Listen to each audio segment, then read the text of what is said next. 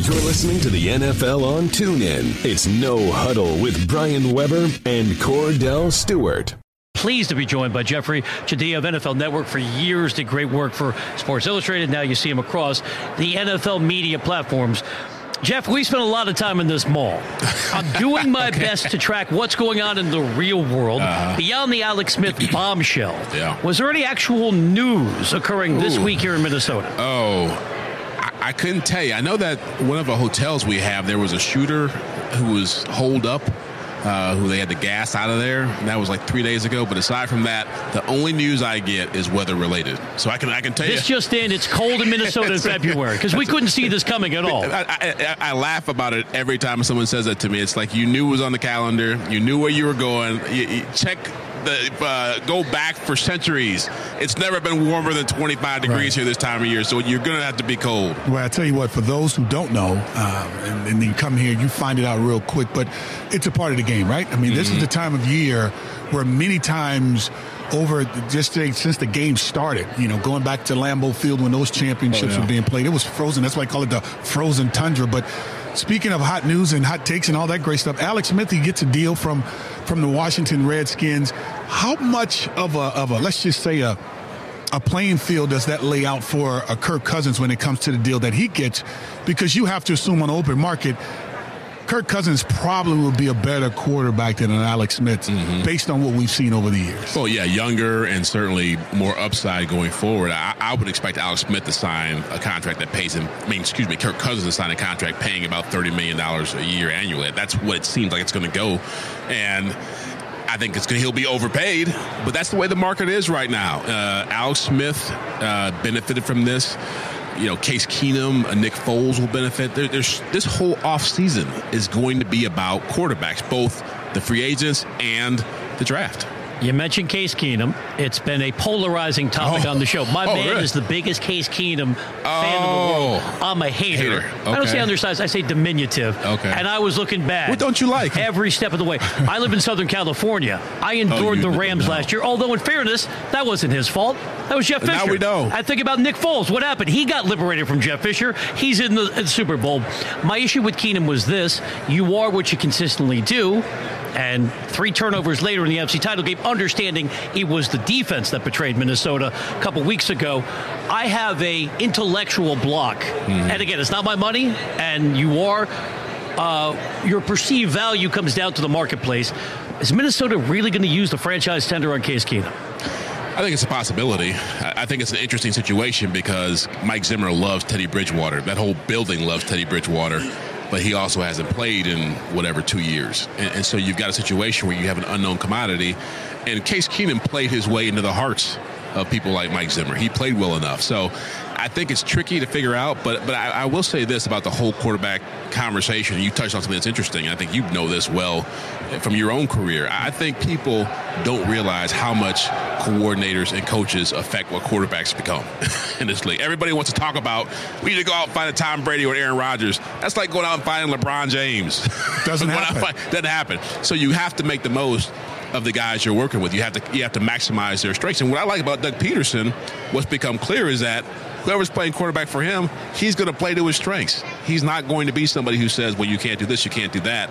And I think going forward, you're going to have more coaches take that approach to quarterbacks. But you noticed for a long time it's kind of been the thing of the players aren't good enough. Yeah. Look at Jay Ajayi, right? Yeah, Jay Ajayi down with Adam Gase, and he comes in, he runs his system, he brings in Jay Cutler, he gives him the 1 year, $10 million deal when he was supposed to go in the booth with the second team with, with Fox, correct me if I'm wrong, he and Charles Davis would be together, but all of a sudden he says, I don't know what to do with this team. They're just not responding. Yeah. Jay Ajayi goes to Philadelphia and look what happened. So I think the playing field has to get balanced enough to allow it to also be the coaches sooner, in my opinion, than the players, because you bring these players into the game with this style, knowing who they are.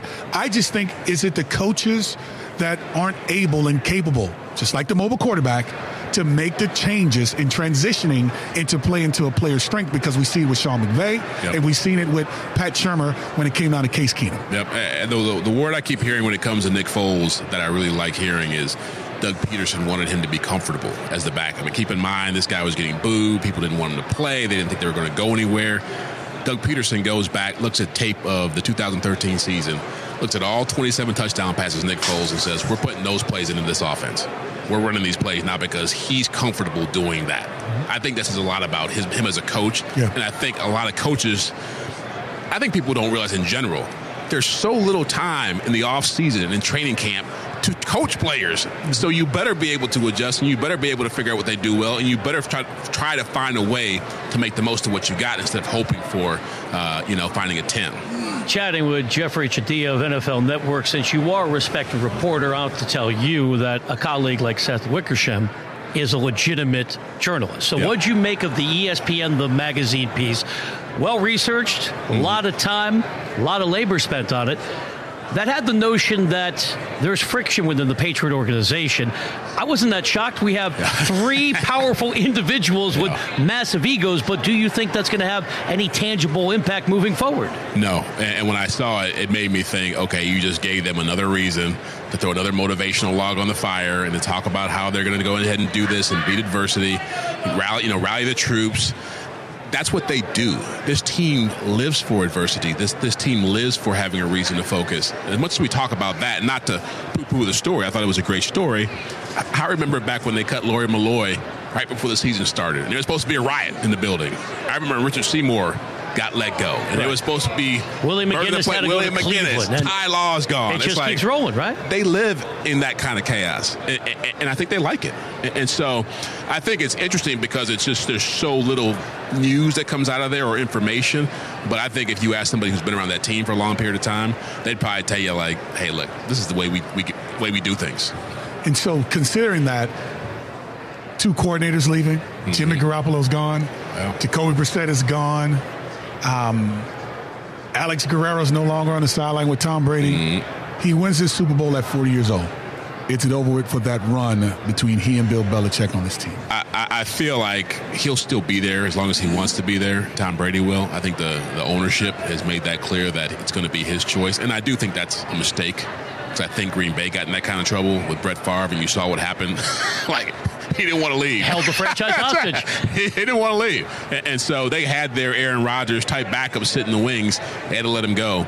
I think at some point they will have to have a pretty tough decision made by Bill Belichick and the Krafts because, let's face it, he's beating time, but he's not going to be time forever. Right. Unless, somehow, some way, right? I think we know how this ends, but he has defied expectations every step of the way. Great to see you in person. Love what you're doing on TV. Keep it going, okay? Thank you, guys. I appreciate it. And thanks for your patience as well. We know it's been a long week here in Minnesota. Jeffrey Chadiha of NFL Network, kind enough to join us. You've been listening to No Huddle with Brian Weber and former Steelers quarterback Cordell /Stewart live on the NFL on TuneIn. 20, 15, 10, 5, touchdown. The National Football League is on TuneIn.